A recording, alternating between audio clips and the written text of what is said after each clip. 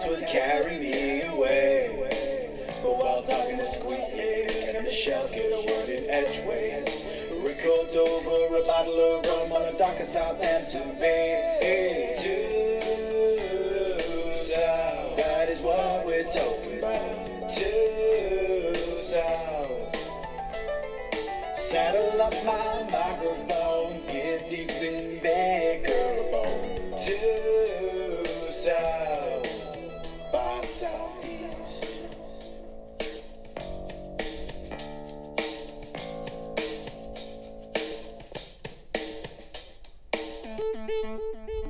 Hello and welcome to Due South by Southeast, the show that gives Due South its dues one episode at a time, and the show which this week recorded full 5 minutes without realising it wasn't recording, so we're doing all this again.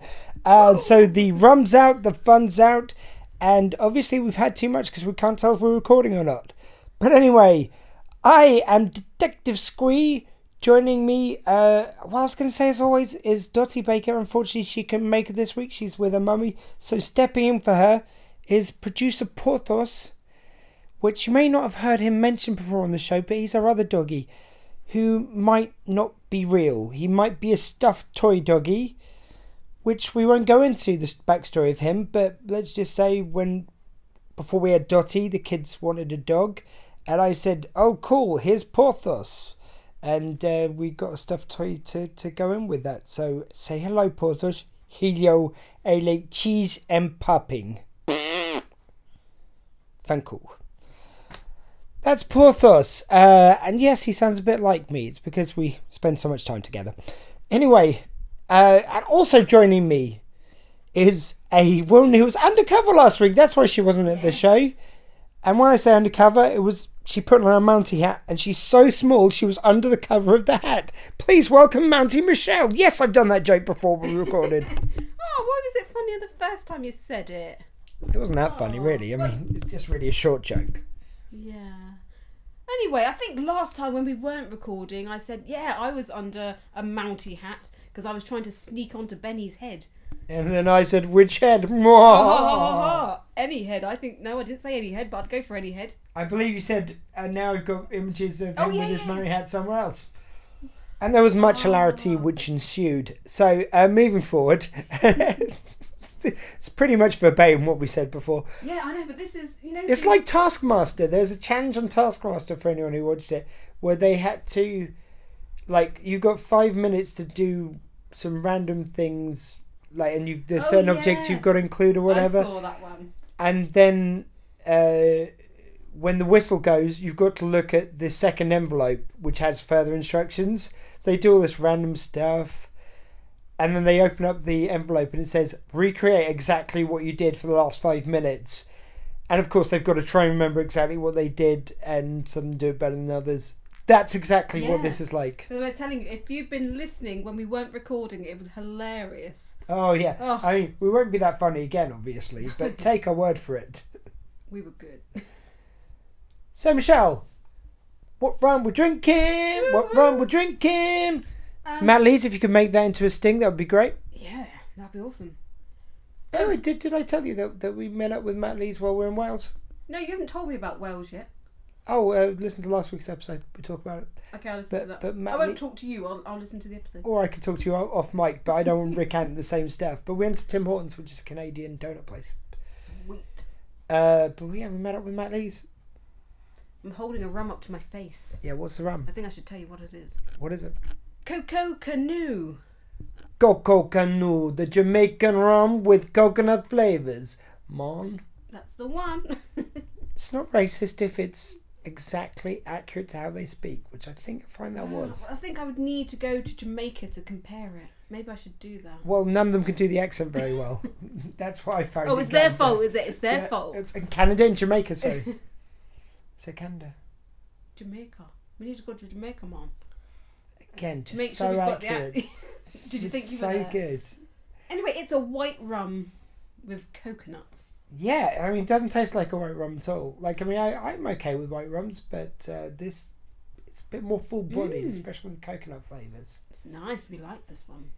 And where we're both pretty much vegan now, like you are totally, I'm mostly vegan. coconut is a one they use to replace oil quite often in loads of other flavours. So I'm really good with the kind of coconutty flavour. It's all good, man. So good. So good, man. Oh, when's Series 3 of that coming out? Or is it Series 4? It's got to be Series 4 now, isn't it? Yeah, Better Call Saul for anyone who doesn't watch it. Amazing. Oh, yeah. We're digressing. A little bit. A little bit. So, there can only be one thing which can get us back on track.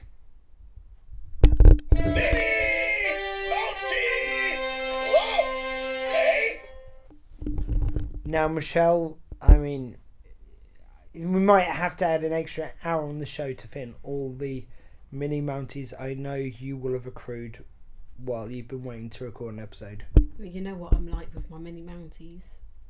But I've got 2 for you today. Oh, hey! Oh yeah! Ooh, Whoop, whoop, whoop, ooh, whoop. Yeah, I was around my in-laws today. And by the way, as always, thank you to Johnny White Trash and Matt Lees for that sting and the vocals on it.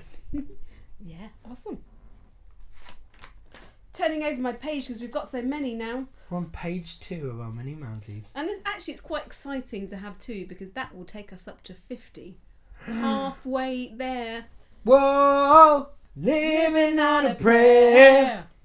Living on a prayer. Should have stopped. Which I found on the jukebox next door in the pub. Nice. Yeah. Oh, no, I'm writing 50 already. I haven't written 49.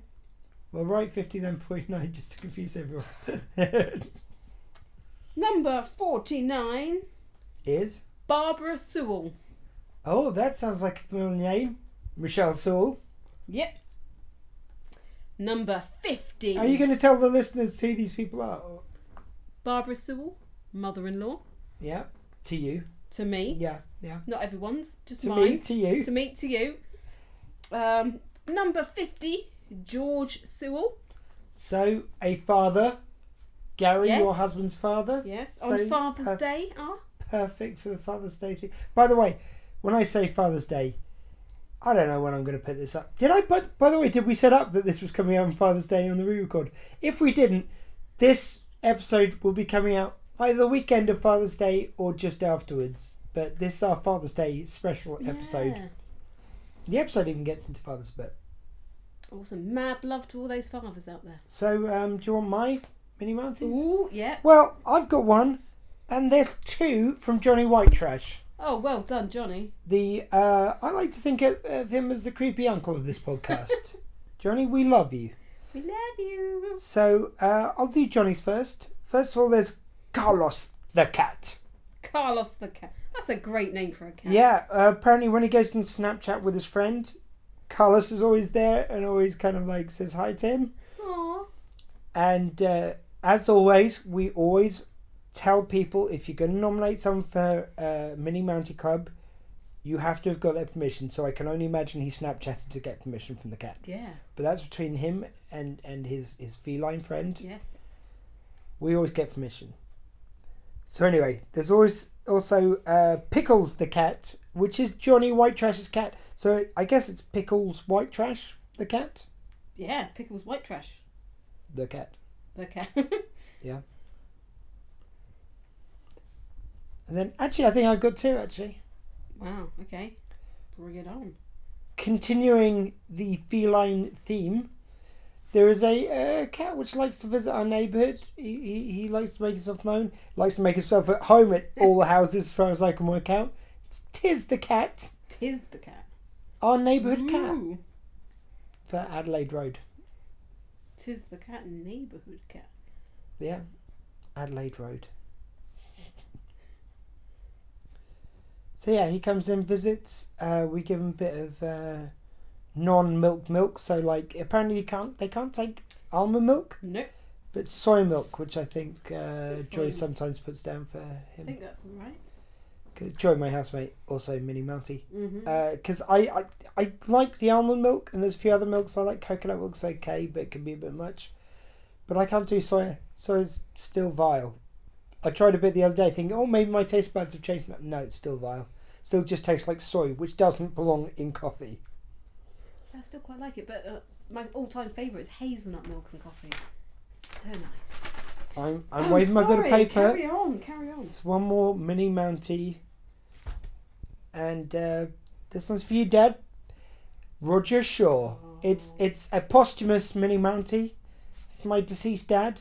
So it's Roger Shaw, Mayor of Romsey, 88-89.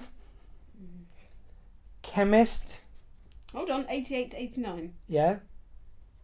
Ooh, yep. Chemist. Father. Husband. Just about fit all of that in. Done. I don't want to say lover, but I've got 2 brothers. That's what I'm saying. Anyway. It's for you, Dad. Apart from the blue material, which I don't think you'd approve of, but there we go. Miss you, Dad. Anyway, sorry. Yeah. Moving on now. So we've had the mini Mounties. We've had the rum we're drinking. Michelle, how's your week been? Or your few weeks since we last spoke? Oh, they've been pretty crap. They've been rubbish. Let's just cheer up the listeners. Rubbish. So bad. I got so peed off with my job that I applied for another one. Yeah. That's pretty much how my last couple of weeks have been. But I am going to speak on behalf of the nation. We're very thankful that you applied for another NHS job because none of them are easy. No. I love the NHS. I wouldn't want to leave it. But, you know, when you're thinking, there's got to be a better way. So I'm still trying to stay in the NHS, but in a different part. Yeah, the NHS aren't making that easy. I'm trying to stay. I mean, since you asked about my week, thank you, Michelle. That was very nice of you. Very caring. All about you, isn't it? So yeah, my week's been pretty good. Yesterday, actually, I was up in Brighton with Nicola. So we had a lovely day up there. So many awesome shops. I got the best pair of sunglasses yesterday, 80s style. There's some of the ones where they're round sunglasses and then you flip up the front and they're glasses underneath. Except for they haven't got proper glasses lenses because I don't use glasses. Yeah, they might have to go on Instagram. They were totally. It's totally. Oh, in fact, I can pose with the rum with the glasses. The rum and the glasses. I think that'd be good. That should happen. In fact, Michelle, have you got your camera there? So we're gonna course. line this up now. Yeah, but anyway, we also went to this place which I've been talking about being vegan, but what I do on my diet is you have like 2 weeks where you eat as a vegan, and then you have a minimum of 2 weeks you can have a sort of day off the diet. You just eat whatever you want, and usually after that I just don't want anything else because it's like it gets a bit heavy eating meat now. So photo taken. But oh god, I really enjoy it while I do it. Yeah, I look oddly Jewish in these glasses. Yeah. Anyway, so we went to this place called Burger and Cocktails. So these burgers they do are absolutely huge. So you can get the mac and cheese burgers and all these wonderful things. I had the waffler, as did Nicola and her daughter Danny, who's also mini Mountie. So it's 2 waffles caked in sugar with a chicken burger in the middle and cheese, and you get like these dips. So there's a cheese dip, there's a spicy beetroot, which was really nice, and a dirty burger sauce. Sweet potato fries, rustic fries. Oh, geez, we stuffed our faces. And then we had these cocktails with them, which had 2 types of rum. One which is an overproof rum, totally loaded, loads of other stuff in there, and then they set it on fire. And then you can't see the flame because it's kind of blue flame, but then they sprinkle cinnamon on it so you can see the flames. Wow. It was so freaking awesome. Yeah, we had the best time. And yeah, we looked around loads of shops. We're going to have to go down there when we've got more time. And we went down the famous lanes, which they've got in Brighton. Anyone seen Quadrophenia out there? Oh, yeah. Ooh. And they've got one shop. Yeah, and everywhere they've got loads of Queen iconography and David Bowie iconography. Very kind of big and bright because it's got a very, if nothing else, it's got a huge LGBT community there, which is really cool. A lot of pride stuff, really lovely. And and there's loads of stuff from TV shows and still, all classic TV shows. Really are just such a wonderful time. We want to go there when we got a full day, but we were up there to see Danny, Nicola's daughter's display from her work, because she's a fashion designer, and so she had a display of her stuff. It looked really awesome, as did all the other students. Funnily enough, I didn't tell you this. While I was we were on our way out, I bumped into a friend of mine who I know he makes props for LARP. That's what I know him from doing LARPing, live action role play, and he works as a props teacher at that uni. That's pretty awesome. So completely randomly, I bumped into him. So yeah, it was great. And by the way, Michelle, just to give you a little bit of an update, you know how I talked about the ratings last time we spoke? Yeah, they're better without me, yeah. Well, no, next... Well, I don't know, because that episode, as we record, hasn't gone up yet. So way to break that fourth wall. The last episode we recorded with you, The People Have Spoken, up to 290 listeners. And that's not even a good week for us now. I'm just going to look back on the other episodes, because there was one which I told you about last time, which was up to... I don't even remember what it was up to. I think it's An Eye for an Eye, wasn't that the one? Yeah, An Eye for an Eye is up to 411. Again, just insane. And again, I just like to point out for everyone, this isn't boastful. We're just surprised any of you are listening. Yeah. Oh yeah, and that was it, Hawk and a Handsaw. Yeah. Do you want to guess what that went up to? Oh my goodness. More than 400? Yes. Really? Wow. 5? 6? 613 listeners. Guys, we love you so much. Obviously, get a life, but no, don't get a life. Don't get a life. We're quite happy with you while you don't. No, don't get a life. Don't go out. It's only scary out there. And you know what? It's just dawned on me. People are listening to us and thinking, my life's not that bad. Yeah, exactly. I'm doing all right. God, those rummies. Michelle. Yes. But what I really want is to hear from these fine folk who are listening to it. Yes. Michelle, if they were going to, how would they write in? I mean, by the way, I aced doing this last week. Damn, come on. Why don't I ever prepare for this? So, say them want to email us. Email at dewsouthbse@gmail.com. Yeah, I don't put the at the beginning, though. Did I say at the... I didn't say at the You beginning. said Did I email say... us at... Oh, yeah, no, I was email only us... kidding. Yeah, you got it right. See, I believe that I said it wrong. How would they either... I mean, and either Twitter or Instagram us, what would they have to put in? Instagram. Good old Instagram. Twitter and Instagram, that's a clue. They're the same. They're the same. So I'm trying to help you out here. Oh, see, it always kind of throws me a little bit with Twitter, because I'm thinking, okay, is it you start with an at or a hashtag?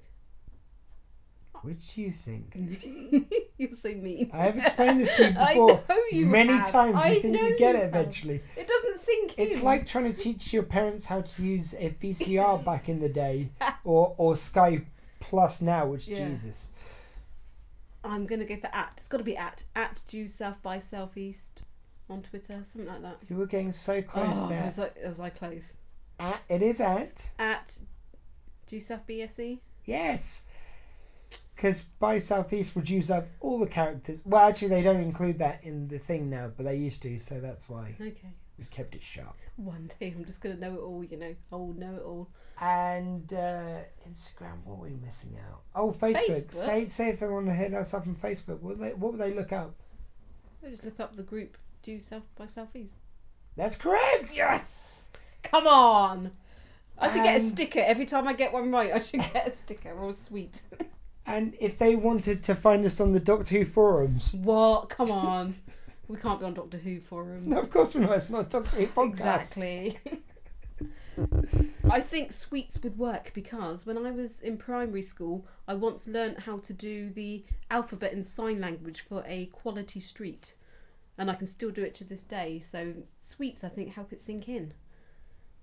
So I should give you a sweetie every time. Yeah, if you gave me a sweetie every time, I might know. Am I doing Pavlovian conditioning on you now? Yes, like ring a bell and I was just start. Yeah, because if that doesn't work, then I'm going to have to start hitting you over the nose with a newspaper every time you get it wrong. Just try the sweet and see what happens. See if I get it right. Advice not to be taken if you work anywhere near a playground. So, Michelle, anyway, what's this week's episode? Dun, dun, dun. The Man Who Knew Too Little. Sounds very James Bondy, doesn't it? Well, no, it's based on the film The Man Who Knew Too Much. Okay. James Bond, yeah? No, it's not James Bond. No, it is, isn't it? No? The Man Who Knew Too Much is just an old film. Oh, I thought it was a James Bond thing. No, still No, okay, I mean, it doesn't matter how much you say it, it's not going to be true. Alright, that's just what I thought. I apologise. You Too Little. It's James Stewart Doris Day film. Oh yeah, no, I remember. Yeah, it's set in Morocco. It's a Hitchcock. Okay. Family vacationing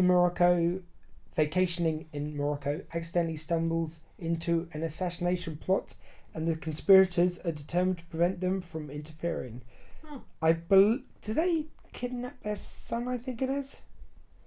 But they go a lot into Moroccan culture, and there's a bit where they're eating chickens, and they've chicken, and you've got to do it by hand because the cultural thing. But you've got to use the correct hand, because in Moroccan culture, this is a genuine thing. There is an arse wiping hand. A hand you use for arse wiping, and a hand you use for eating. Okay. You wouldn't want to get those mixed up, So would you? you've got to use the correct hand and peel the. I think it goes back to. I think they use toilet roll now, but it goes back to the days when maybe you didn't have those things. Okay. Yes, so your bottom wiping hand has to be kept sacred. Understandable. It is, yeah. And but getting back to this episode, Michelle, I bet you'd want a synopsis to tell you all about what this episode was about. Yeah, and I bet you found one. Well, I had it just here. I wasn't stalling there while I looked it up. A vacation-bound Vecchio reluctantly accompanies Fraser, who is escorting an undercover witness and cooperative. Oh, Michelle, read that. Oh dear, how much have you had? I wasn't good at reading anyway. A vacation-bound Vecchio reluctantly accompanies Fraser, who is escorting an uncooperative witness and compulsive liar, back to Canada to testify. Along the way, they find themselves being hunted by hitmen for the Canadian mob. Now, who knew that Canada had a mob? Well, apparently not Vecchio, as we find out. What I love about... I mean, it says it's a vacation-bound Vecchio. So the backstory of that can be pretty simply explained in a clip, which I'm going to find any minute now, Michelle. And don't think that I'm just going to do a run-on sentence while I find it, because that would be disingenuous to the listeners. I've got it at my hand, and I'm going to play it just in a minute. That was smooth. Once I've finished talking, Michelle, I mean, it's so rude of you to interrupt, and I'm not using this chastising as further reason to delay playing this clip. I'm going to start. Try and get a word in edgeways. I'm going to start now. Get the extradition papers? They should all be in order. Your boss must be in a real hurry to get him back to Canada. What'd he do? He's wanted for perjury. Apparently he was a key witness in a murder trial, and he changed his testimony on the stand, and it resulted in a mistrial. Is he here? Huey and Louie are bringing him over from lockup. I hear he's quite the character. He got pulled over for running a red light and tried to convince them he was taking a shortcut in the Cross Canada rally. If he'd kept his mouth shut, they might have never called INS. Hey, Lane, can you find out what the weather's like in Florida? Do I look like a travel agent? Hey, Benny, you ever been to the Sunshine State? Well, I can't say that I have, Rick. Yo, you guys want to move? We want to find out what fine Italian footwear tastes like. Thank you kindly. I just hear that it's the rainy season. I don't want to go all the way down there and get stuck in some kind of monsoon or something. Ray, I thought you used up all your vacation time. No, this is not a vacation. This is a plum just waiting to be picked. You see, the district sends one detective from each division to go down to Miami to listen to some lecture on advanced weaponry, and I plan to be said detective. So it's assigned on the basis of merit? Oh, it's assigned on the basis of who can suck up to the lieutenant the most without making it obvious. Cappuccino, sir? What do you think of this shirt? What, that? I think you look pretty sitting behind your desk while I'm in Florida. Sorry, pal. This little baby here is my ticket to fun in the sun. You know, it's strange you guys mentioned Florida because my family has a home in the Keys. If you want to use it, let me know. Shut up. What do you got? What do you got? Orchestra receipts to my one. I'll send you a postcard. We'll see about that. So you really thought you could get this assignment by sucking up to me, detective? Oh, no, sir. A man of your considerable intelligence would see right through that, sir. Decaf? No, sir. Thanks. No problem, sir. I just happened to be passing the espresso bar on the way to work, sir. So, yeah, classic setup. I love the exposition right up the front. You know, you've got Benny going, yeah, he did this, that, and the other, and then he was charged with perjury. How great is it? How, oh God, Ben Fraser, Paul Gross, kind of, he just makes it sound natural. I know, and I actually really like the fact that it started with Benny and Elaine doing this kind of walking, talking. Because normally it's Ray and it's Benny. Well, then you hand over to Ray and Benny. You do hand over to them, but it was really nice just to have Elaine there at the beginning. And that, again, they're really concise, I think. Within a minute, they set up what the episode's going to be. Yeah. So, okay, yes, there is a bit of exposition in there, but it's pretty well handled.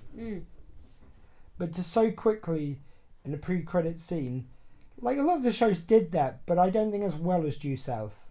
Yeah, and it seems so natural, doesn't it? Yeah. It's a natural conversation, yet here they are, setting up this big scene for the show. And, yeah, so, like, when they put vacation in that thing, it's like, well, in the plot synopsis from IMDb, it's pretty good, but he's not going on vacation. He's trying to get a free vacation from work. To Miami. Yeah, and there was a nice bit after that where then Who and Dewey, who we had there for a bit, talking about you're going to look pretty silly in that Hawaiian shirt stuck behind your desk. When they go in with cigars and theatre tickets, and Walsh goes like, "Oh, it's such a shame because I have to exclude people who give me expensive gifts." Just in case it looks like there's any impropriety happening, it's like, oh, well, these cigars are fake. Oh, and yeah, these are really crappy seats for the theatre. Yeah, these are just matinee tickets. And because they then lose the collar from the Canadian guy, that sets up why Benny has to go with the con artists. Yeah. And why they have to, and Ray gets picked to go to Miami. Yeah. Yay! Yeah. And then Ray's desperately trying to find ways of getting there, not only getting there, but getting there as quickly as possible so he can attend the lecture and then go and just party up in Florida. And it doesn't work out. No.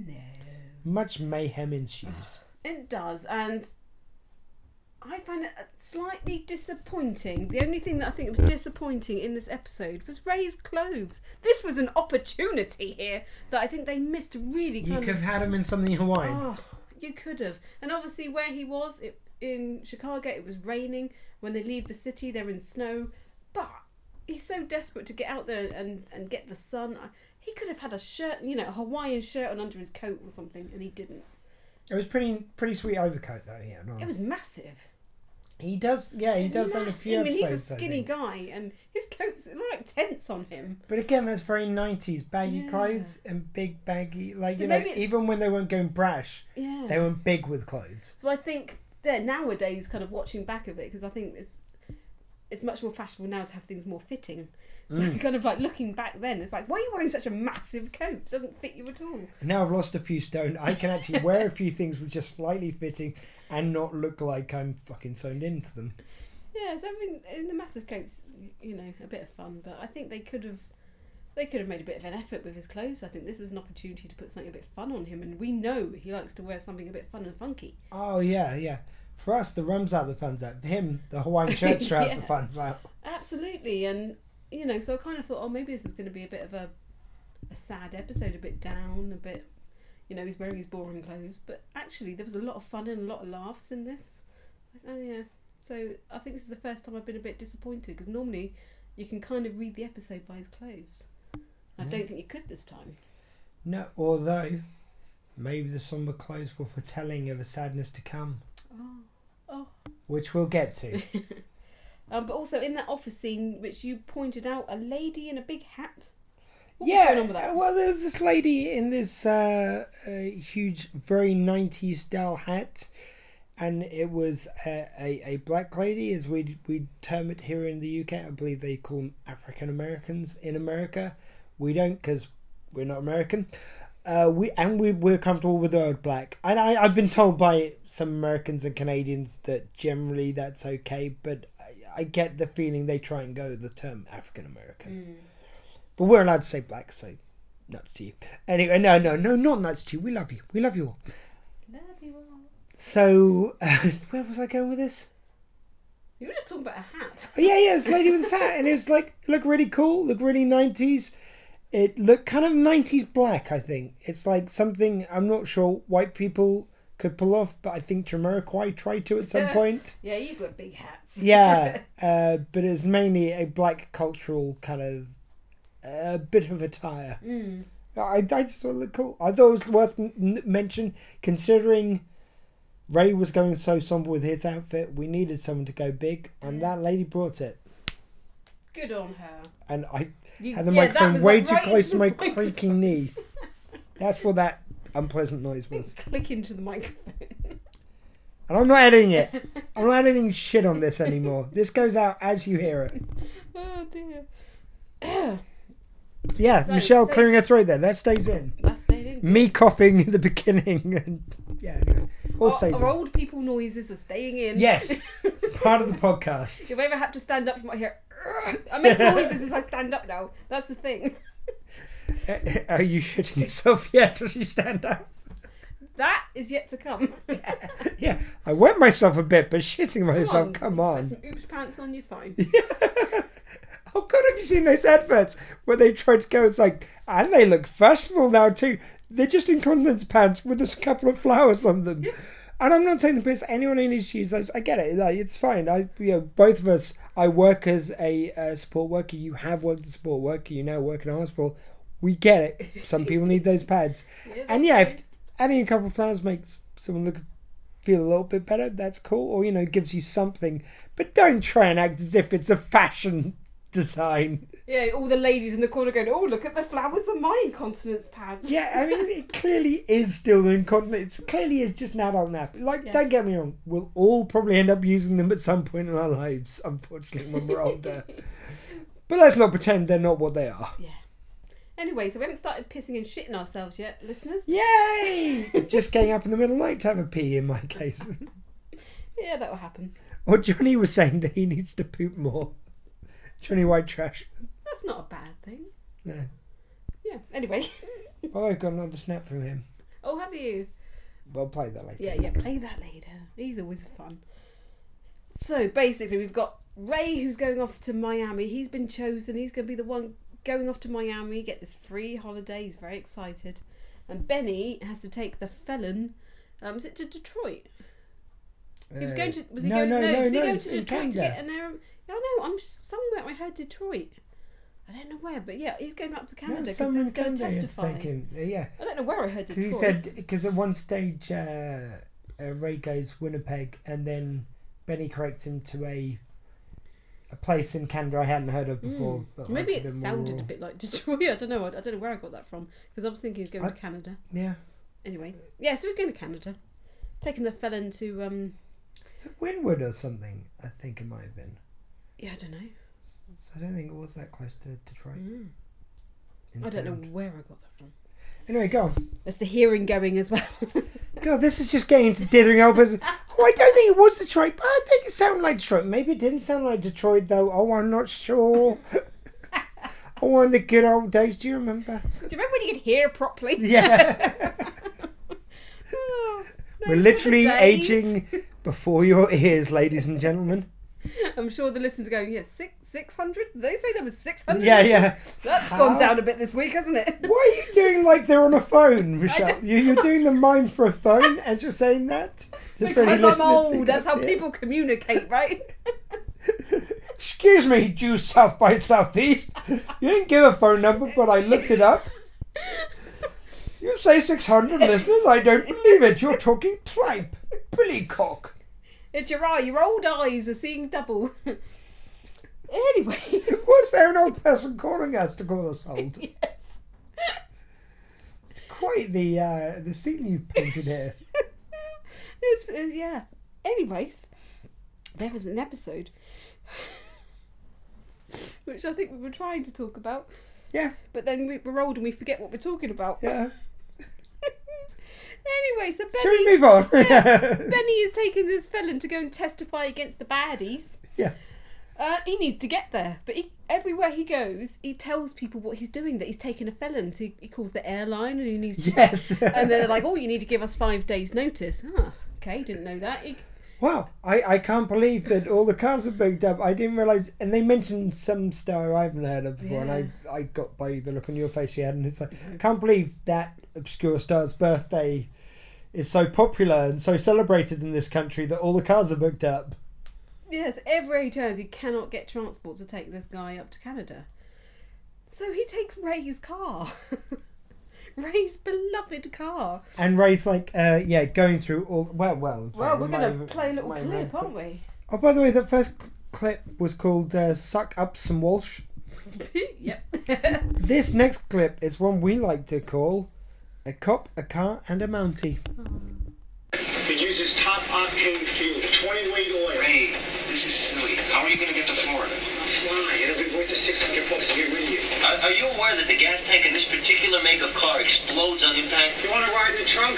Ray, I appreciate this offer, I really do, but you have some kind of special bond with this vehicle. Now, I'm not saying I understand it, but I do respect it. Shut up before I change my mind. Now, in the care and operation of this vehicle, there's one thing to remember and hold above all else. Never, I repeat, never used a lighter.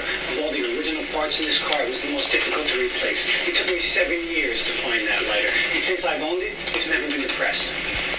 Then how do you know it works? I know in my soul. Do not adjust the passenger seat, open up the glove box, or use anything other than the preset radio buttons. I'll take good care of your car, Ray. Don't worry about a thing. Really. One final piece of advice. The man sitting across from you is a felon. Accused. Do not trust him, do not talk to him, do not listen to him. And most of all, do not think of him as a human being. Think of him as a parcel that needs to be delivered, and you will be okay. Do you understand? I'll do that, Ray. And have a nice trip. Thank you, Ray. Thanks. Bye-bye. Love that. Yeah. It just really... They've already kind of hinted in other episodes how much he loves his car, how much it means to him, how personal it is, Yep. how putting them together means so much to him. I love that whole bit. Like, I've just known people who've done up cars before. That whole thing of the lighter, it's the hardest bit to get. Took me years to get it. I've never used it. It's never been depressed. And the whole thing of like, so how do you know it works? I know in my soul. So even without knowing people who've done cars up, you know about that level of passion. The amount of cosplayers I've talked to about the care and attention they put into their outfits and the lengths they've gone to find things is just awesome. Yeah, so you know what's going to happen, don't you? Well, it's not looking good for the car. It's Let's not just say looking that. good. Yeah, so and it ends up, Benny straight away takes directions from the felon, and they just end up going round in a circle back to Ray's house. Yeah.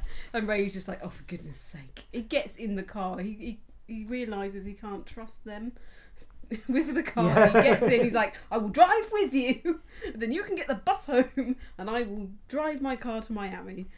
So they go on this little road trip, the three of them. Obviously, they stop off to pick up Diefenbaker. Yeah, that's really nice. It's like, well, look, if I go with you, that'll only add 6 hours to my journey. Well, 6 hours and 20 minutes. We've got to pick up Diefenbaker. Yeah, of course. So I love it. And the looks, Diefenbaker is acting his little wolfy socks off. What's the name of the guy I was going to say who played Diefenbaker? The guy. Oh, I can't remember the name of the dog. Okay, you stall. I'm going to look it up. Okay, I will stall. I feel like I want to do a little dance, but that's not really going to help us out very much here, is That would be so helpful on a Would it? podcast. You can't believe No, it. it wouldn't, would it? Well, I can't believe it would be helpful. Let's put it that way. The man who knew too little. Sorry, go on. Yeah, well, you were talking. It's rude to talk over people. But Diefenbaker, Can you usually stop you?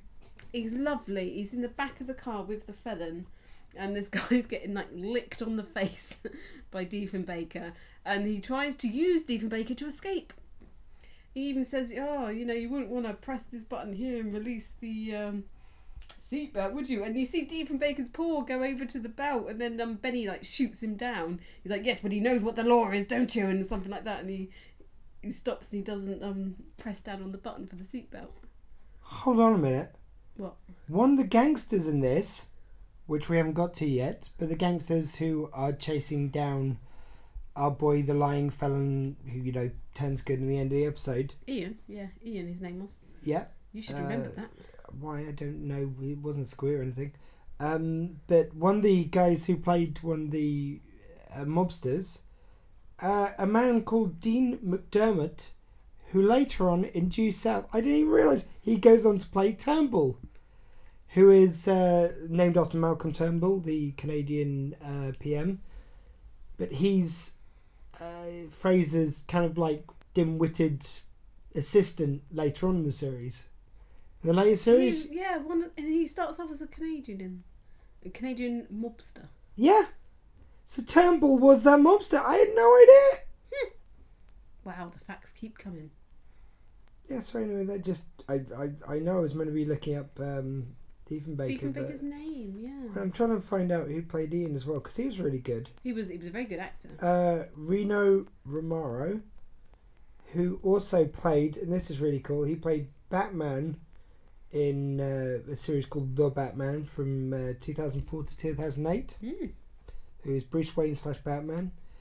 And the guy who played Batman most famously in animation was Batman the Animated Series. It was Kevin Conroy, who has got the best deep voice. Also Canadian. Better than Christian Bale's deep voice. Well, yeah. I think Christian Bale kind of like that seemed very borrowed and overemphasized from the Kevin Conroy one.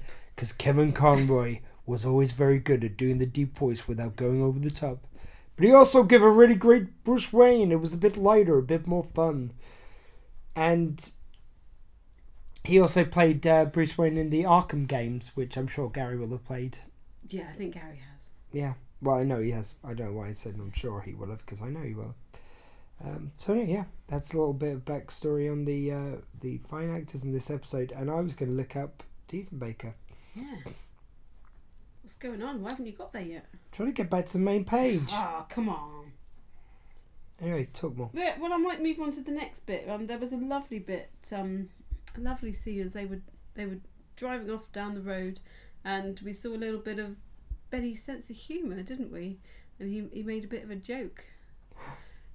Diefenbaker was played by Draco and Lincoln. I think we're on Lincoln still at this stage. Lincoln is an actor best known for Due South 2004. 1994. Sorry, not 2004. That is sweet. And Draco, an extremely cute Siberian Husky. Draco was only 7 months old when he got the role as Diefenbaker in the TV series Due South in brackets 94, which is when it was made. In February 97, he took over the role. He has brown eyes and is an average build and size. Has reddish brown overtones in his back. He was an energetic, quick learner, loved by the whole Due South crew, and was trained by Rick Parker, salute to Rick Parker, who also did stunts in the show. In the 3rd and 4th season of Due South, which for us was just one series here in the UK. Draco replaced Lincoln, another Siberian Husky, who was the original Diefenbaker, because Lincoln was becoming too slow and difficult to work with. I like that, becoming difficult to work with. Prima donna dogs, we know what that's like. Yeah, we is awesome. Porthos, no one asked you. Yeah, it's the star of the show now. Dogs, they can become such divas. Hashtag Diva Baker. Yeah, hashtag diva. Diva Baker. Baker. Yeah. Who was really too difficult to work with. Fans loved Draco so much that at one point he would receive more fan mail than the other cast members. Oh, that's brilliant. So there's your little Diefenbaker update. So it's Lincoln we're dealing with here. Yeah. Oh, I'm so I just glad love that the dog in the show gets more fan mail than the people. Yeah, that's pretty damn strong, and has led to quite a few cast members on different things getting none too happy about that. Really? Were they jealous? Really? I don't know if it was on this, but I have heard of it on other shows where people have gone, it's like, what's the dog? Why are you giving all the attention to the dog? It's like, I'm an actor here. Have they seen the dogs?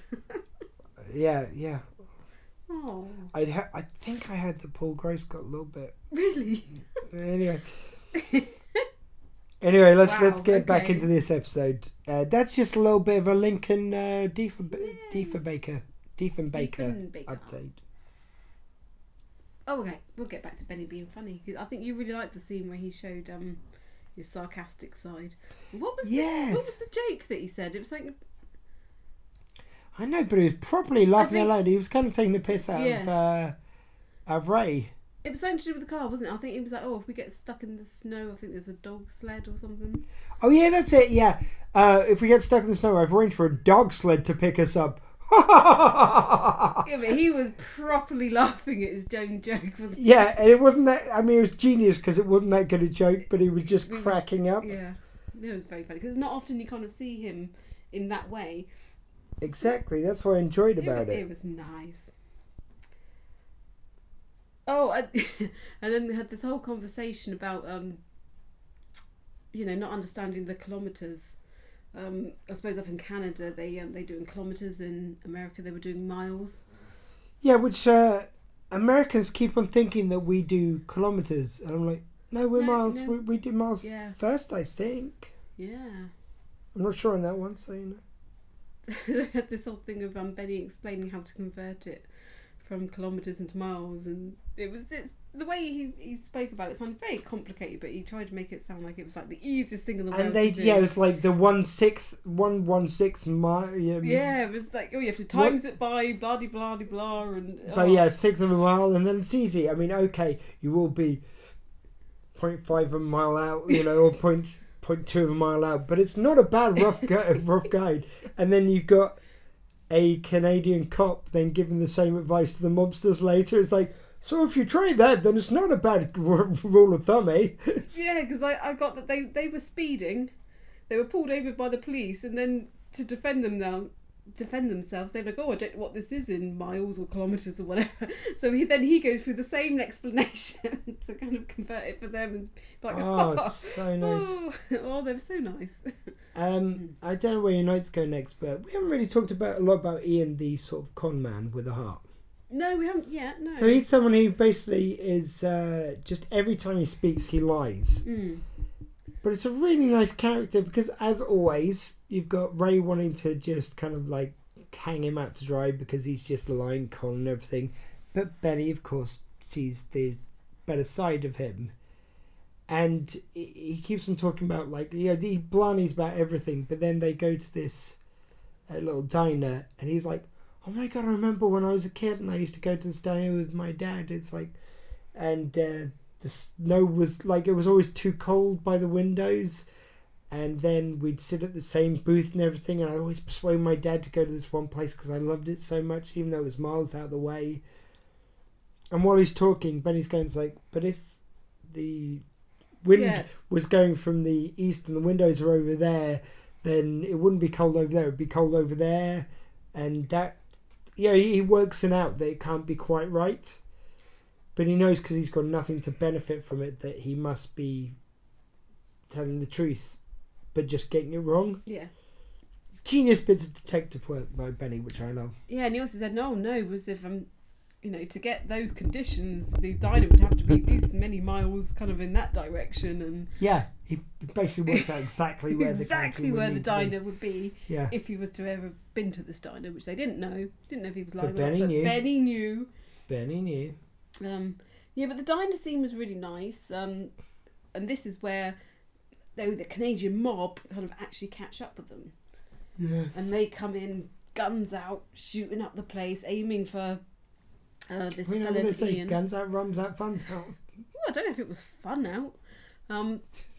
But something that you picked up on was the music. It was very kind of Blues Brothers when they rock up there in their car and they get out. It was very Blues Brothers music. The singer even sounded a bit like Paul Gross. I don't think it was Paul Gross singing, but yeah, it was because Blues Brothers, as you may remember, where was that set? Chicago. That was a good guess, wasn't it? That was a good So guess. I believe they call it the Delta Blues there, and it's got is it Delta Blues? It might be Urban Blues. It was Urban Blues, I'm pretty sure they call it.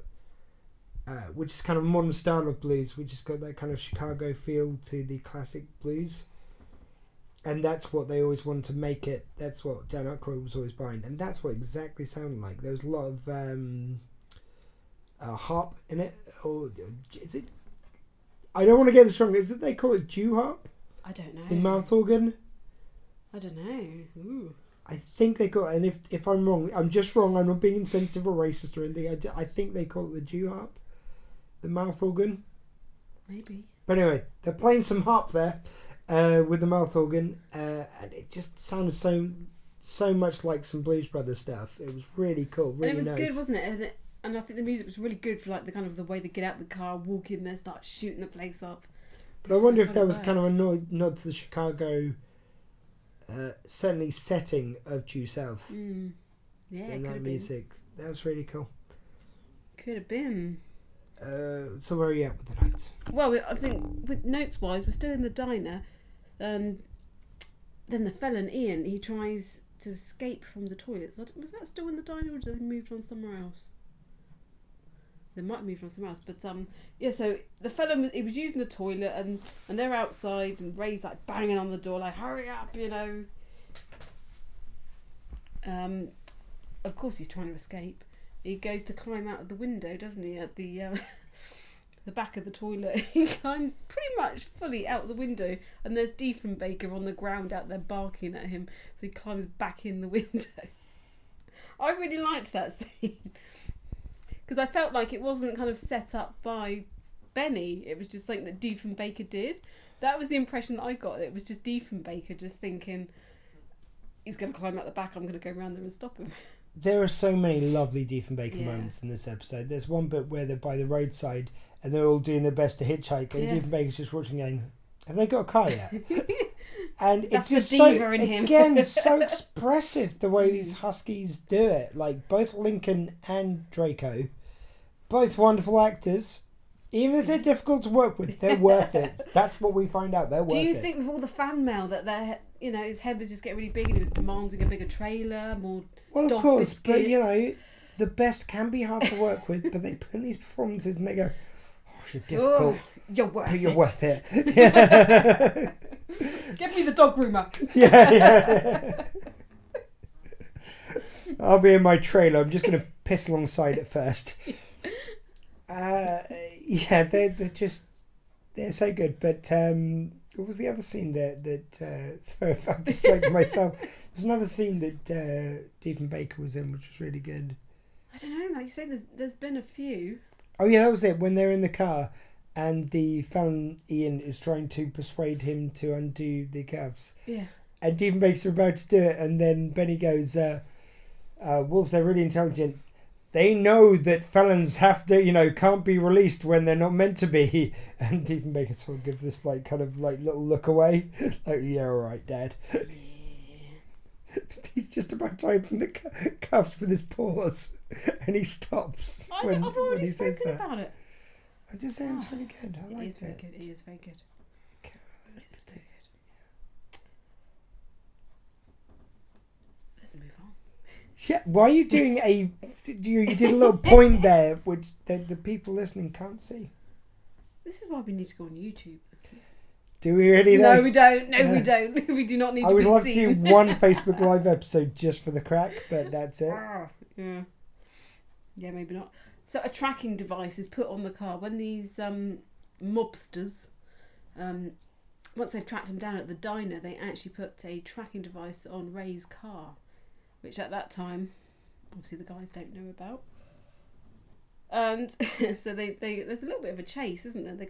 They drive off. There's a bit of a chase, but they manage to lose the mobsters, and then they get stuck in the mud, which is quite a funny scene. Poor Ray, he loses his shoe, and then the felon ends up driving the car to help them get out of the mud. And of course, he's not going to stop. He's got Ray handcuffed to him. Poor Ray is running along next to the car. Benny's like running along, like trying to catch a car. Which he kind of does, doesn't he? He manages to grab hold of the end of the car, which is when he sees the tracking device that's been put in. Oh, and there is a lovely bit where Benny goes to rescue, like finds Ray's shoe, pulls it out, and realises that it would be really useful to use it as something to wedge to get the wheel out of the mud. And he like looks and goes, like as if he's going to say something, and then he puts looks the at it, shoe he's like, I could use that. and puts the shoe back in. And it's only later on when him and Ray are walking back, and he's going to say, "Oh, sorry, you finish your bit, then I'll say that bit." No, that's fine. You carry on. Well, because you need to say that when they were getting the car out, it does get out of the mud. The guy Ian drives away. Did you already say that? Yeah, I said that. And then like Ray's So handcuffed, so he's running along next to the car, and Ray is forced to undo the handcuff, and then he's going, right. Ray goes, right, let's go back and find my shoe. But he's like, about your shoe. He's just lost his car. He's got to explain that he just used his shoe to get it out of the mud. Yeah, but it was out. That's what they wanted. It was out. Well, of course, the kid then has to try and find somewhere to go. Yeah. And he's run out of options, and so he has to go back somewhere which he remembers fondly. I think we have a little clip. I think we might. This is a clip we like to call A Man with No Future and a Cop with No Car. I had to remember the name myself. Do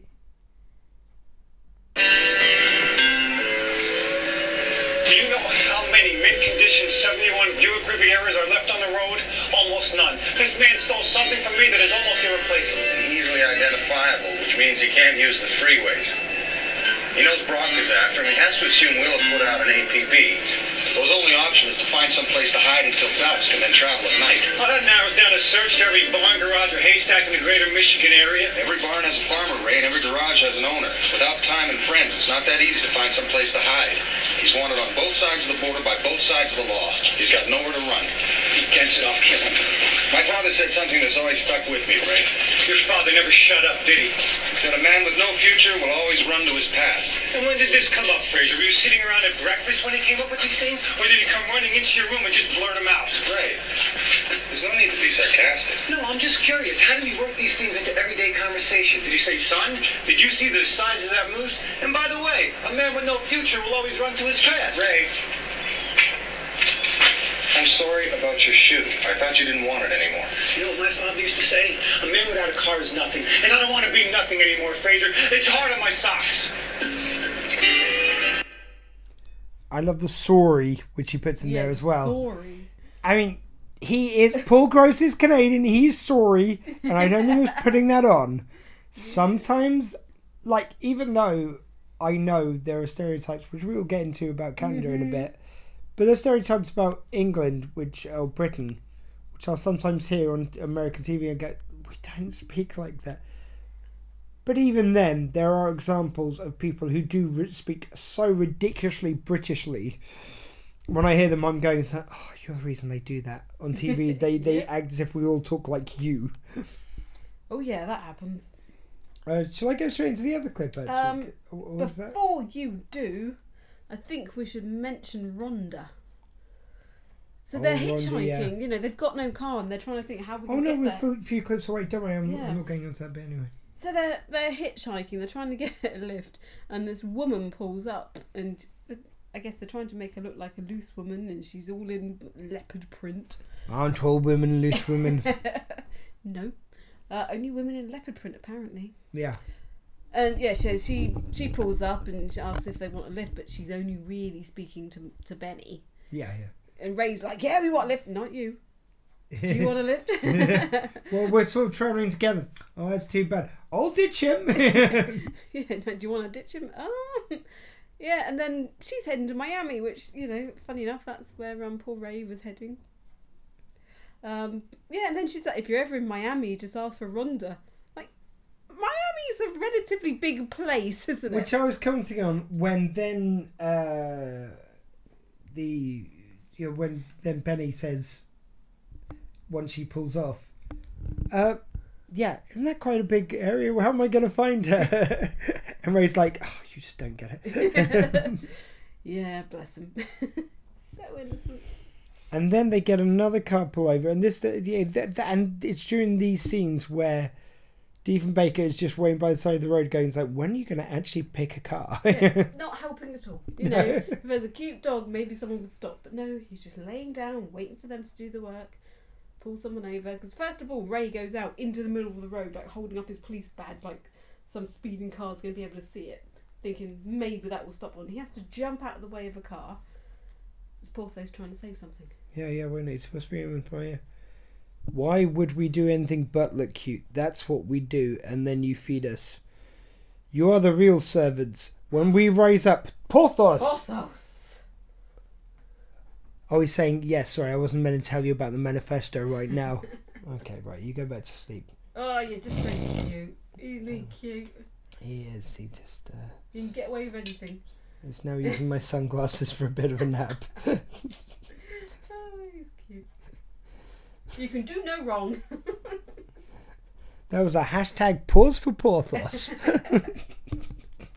The latest character in this podcast. You need a little jingle for that. Do you think, yeah, pause for Porthos. I think people who've been listening so far going, Jesus Christ, even for this podcast, they've jumped the reservation. No. But yeah, anyway, then this other couple pull over, which is the best thing ever. Floor it, buddy, floor it!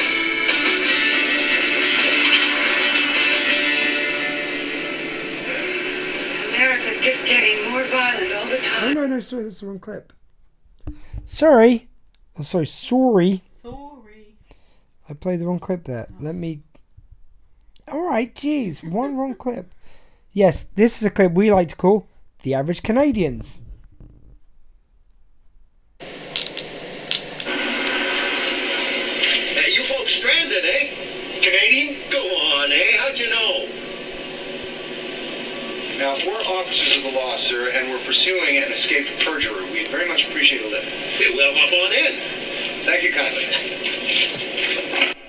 Now, by the way, I did write off to Johnny Whitetrash and I said, this is pretty much how all of you speak, isn't it? It's just standard, yeah. We haven't heard the answer yet, so I might play that in a second. But here is the second clip of those same Canadians, just because we love them. Look, I mean, in the same way, I'm sure Canadians, Americans, anyone else who's listening from around the world must love it when you hear someone going, tip, tip, pip, ho, Mary Poppins, and just think, wow, that's delightful. That's how they all speak. Like when you watch an old James Bond film and you get a ridiculously British-sounding person, sounds nothing like we sound. We love it. But yeah, I'm sure the rest of the world loves that particularly more than we do. But anyway, here's another clip of the Canadians. A bit more candor, eh? This clip. Eh. Will you look at that? More stranded motorists with guns. Floor it, buddy, floor it!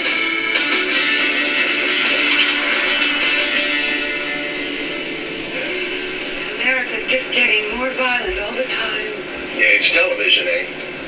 That's why I like our fine Canadian programming. I like fine Canadian programming. I think that's a nod to Due South. And it's part of their fine Canadian programming. Oh, but that couple, they are adorbs. I wouldn't usually use that phrase, but I think they've earned it. Adorbs.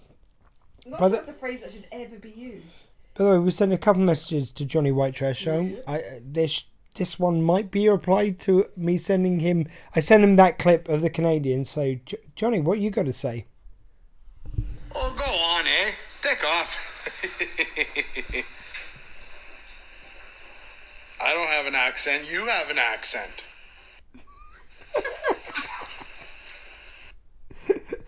That's Johnny Whitetrash. Johnny! Although, when I was recreating it, that was pretty pitch perfect. That sounded... It didn't sound too forced, that's all I'm going to say. It sounded pretty natural, Johnny. We believe that is how you talk normally. By the way, actually, let's just reply to it while we're here. Let's just... Johnny Whitetrash.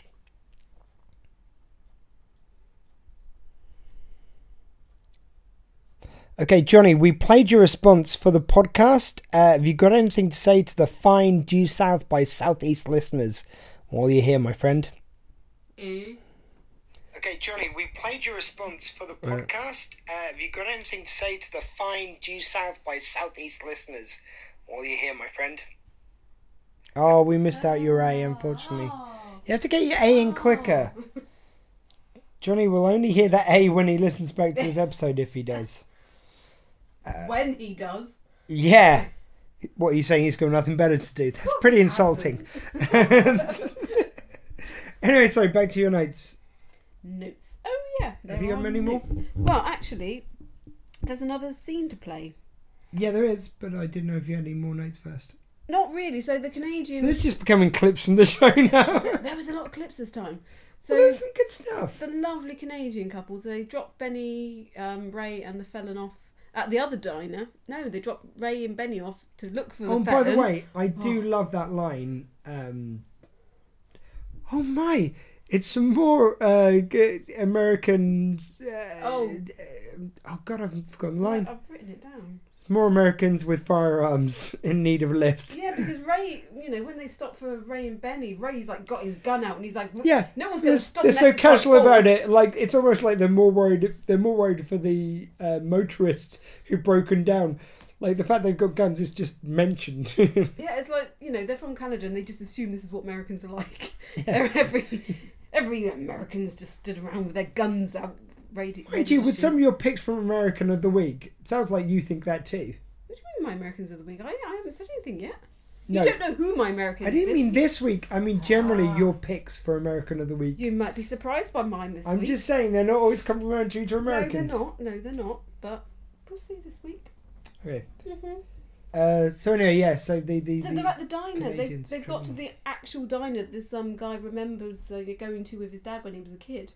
And there's a really, really lovely clip with Benny and this felon Ian, which I think we have the clip for. What do you mean the clip we like to call Liar's Lament? Kind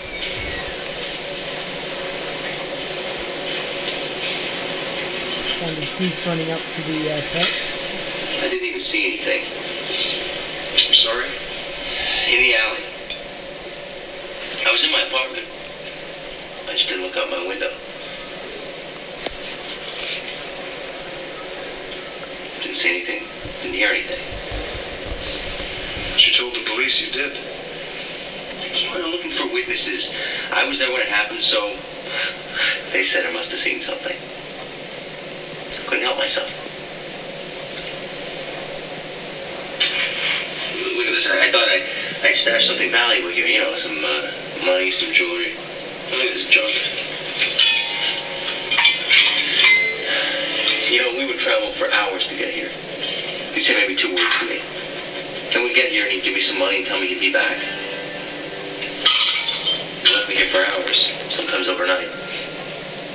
The only reason that he took me was so that my mother wouldn't know he was cheating on her.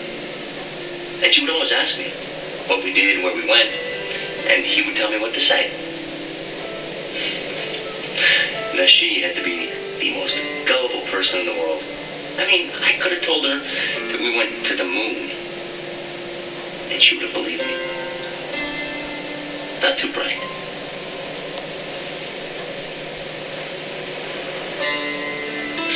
She thought I was going to be somebody.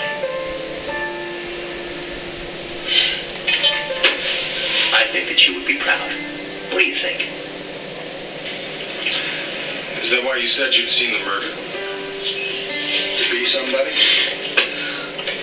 Look, I'm just telling you an amusing anecdote. This is a very, very sad story, my friend. Hoping maybe you would feel sorry for me and let me go. You do have to appreciate the irony of the situation.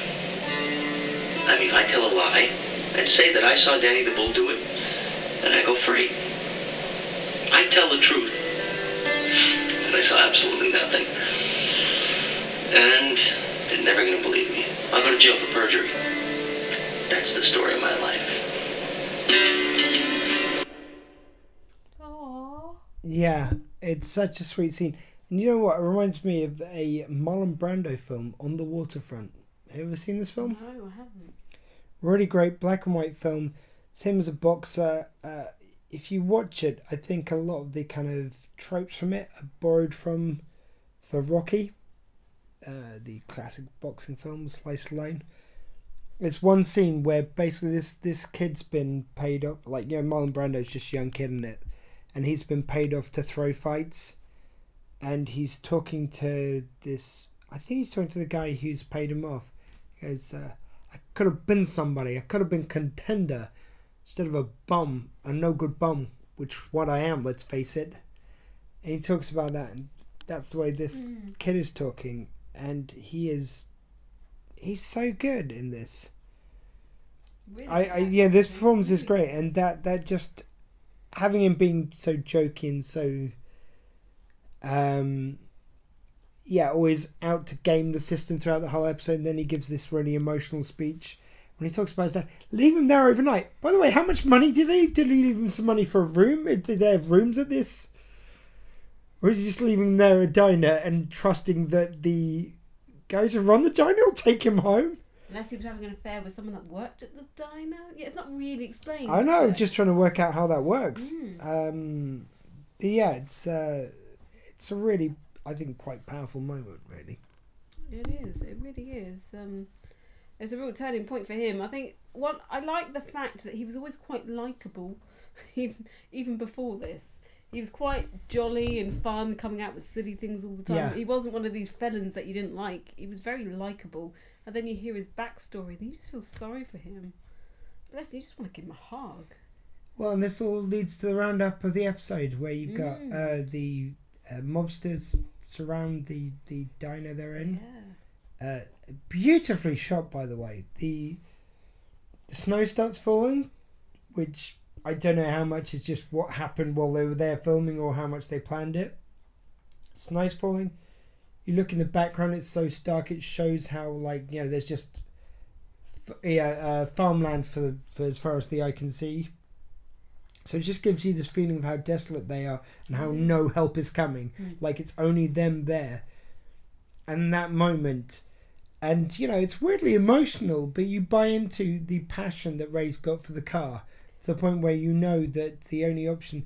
Benny talks about, when I was looking through your manual, you opened the manual? It's like, yeah, I only for 3 seconds, and he'd flicked through it and read the whole book. Thing. Yeah, and that, which is great in of itself. He's saying that he's looked up and seen that the fuel tank's very close to the exhaust, which is something that Ian, the felon, says early on in the episode. Yeah. So it just shows some of his lies are true. About these cars, yeah. Yeah. And so the only option to get out there is, first of all, to trust the felon to go outside with the mobsters and to talk them and distract them, but also to fire into the fuel tank and get the car to explode. Because they have one bullet left. Yeah. One bullet to get out of this situation. And without kind of peeking forward too much, it also leads to another, some other stuff in another episode where he's trying to track down a similar car or the same make of car. It's just so sweet, so well done, and to have Ray's car as the gut punch at the end of this episode is just so well done. You feel really bad for him, don't you? It's like, he has to do this to get out of this situation. He has to blow up his beloved car. And one of the things I really, really liked about this scene is they're showing Ray holding the gun, looking at the car, and he's delaying, and you think, you have to do it.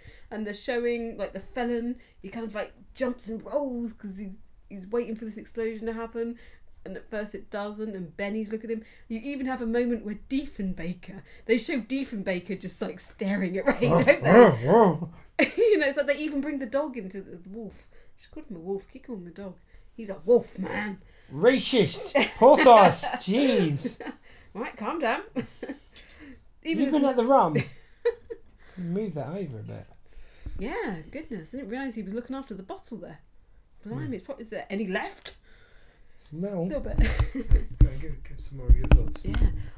I just love that. It's they didn't leave Diefenbaker. There was no need for them to really show the wolf looking at him. Porthos, no. But it shows what an important part of the cast Diefenbaker really was. Yeah, Lincoln, a great actor. And this is why he got a lot of fan mail. This is why people were getting jealous. Yeah. They were jealous of his acting talents. I think that's what it was. Some of them were grossly jealous. That's what I'm saying. Oh. Yeah, I'm calling him out. Ouch. So Ray does it, though. He does it in the end. He shoots the car. Sacrifice his own vehicle, his own happiness for the case. Yeah. Yeah. He does it. The car explodes. That's it. The car's gone. Yeah.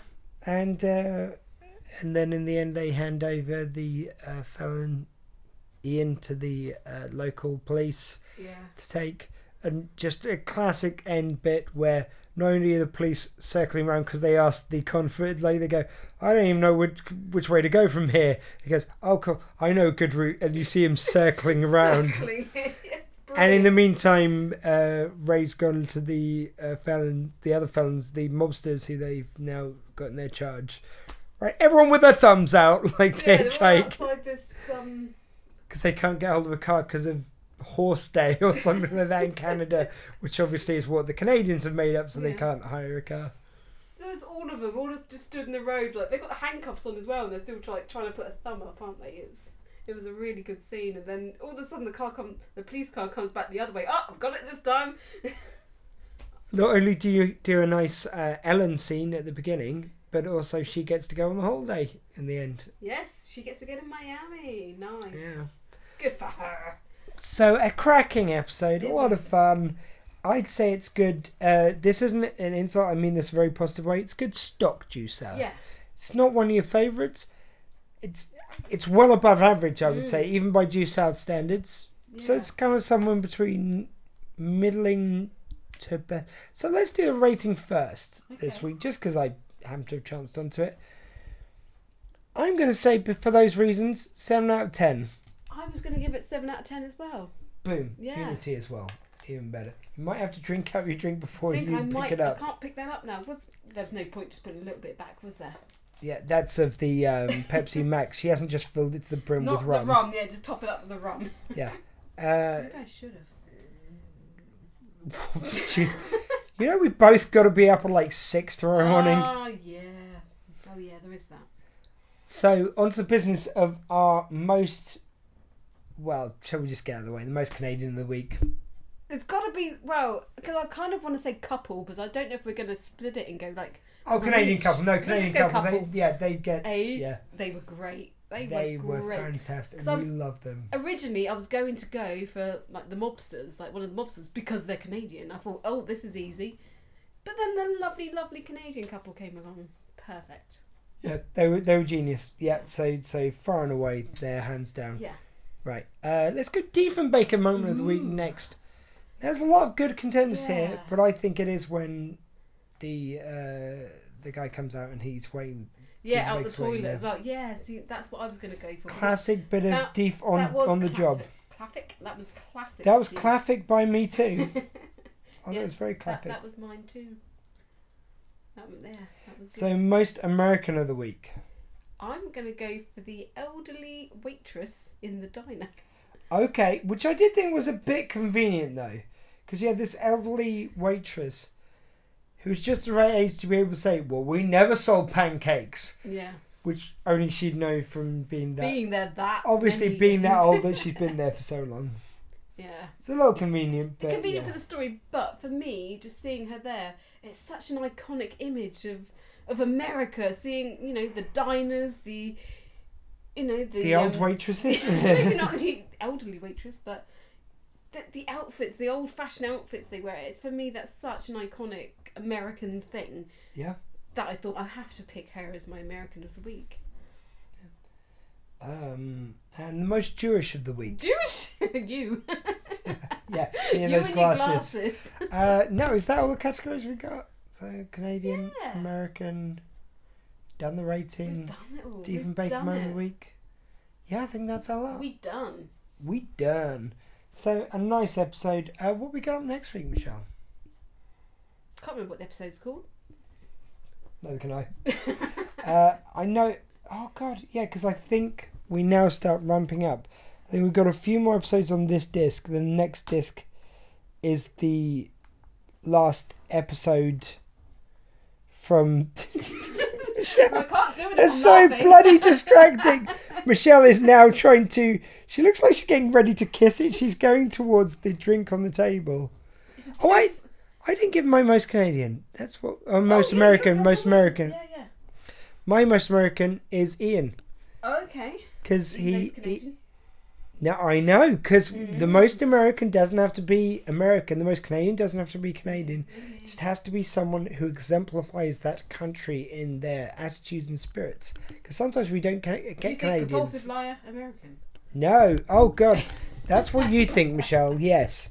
But for me, I think someone who is maybe seduced by lying occasionally, but then in the end knows his heart where it lies, telling the truth and doing the right thing. Okay. That's what I like to think the story of America is. I know you think of it more cynically, Michelle, but for me, that's it. Look, I think of it as old ladies working as waitresses. Yeah. That's what I think. And that's about the best they can achieve these days. Anyway,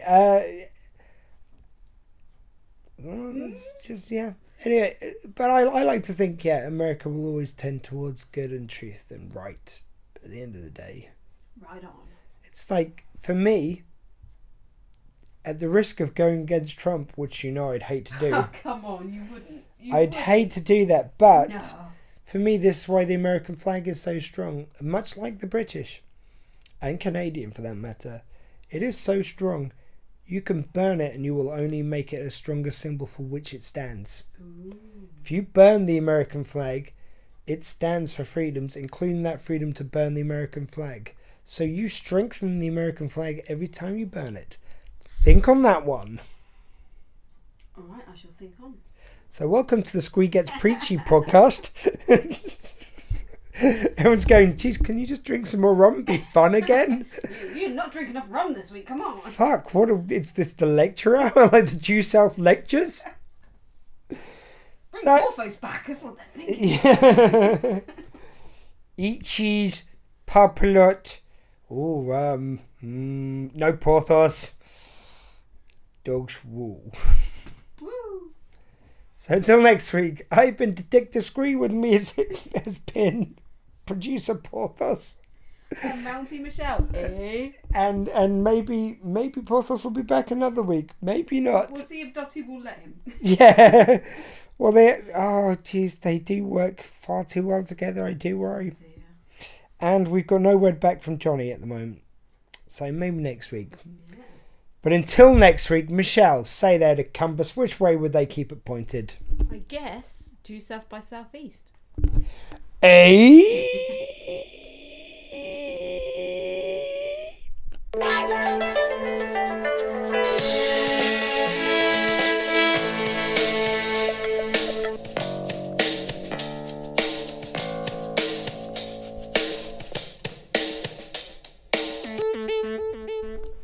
Johnny White Trash for Prime Minister.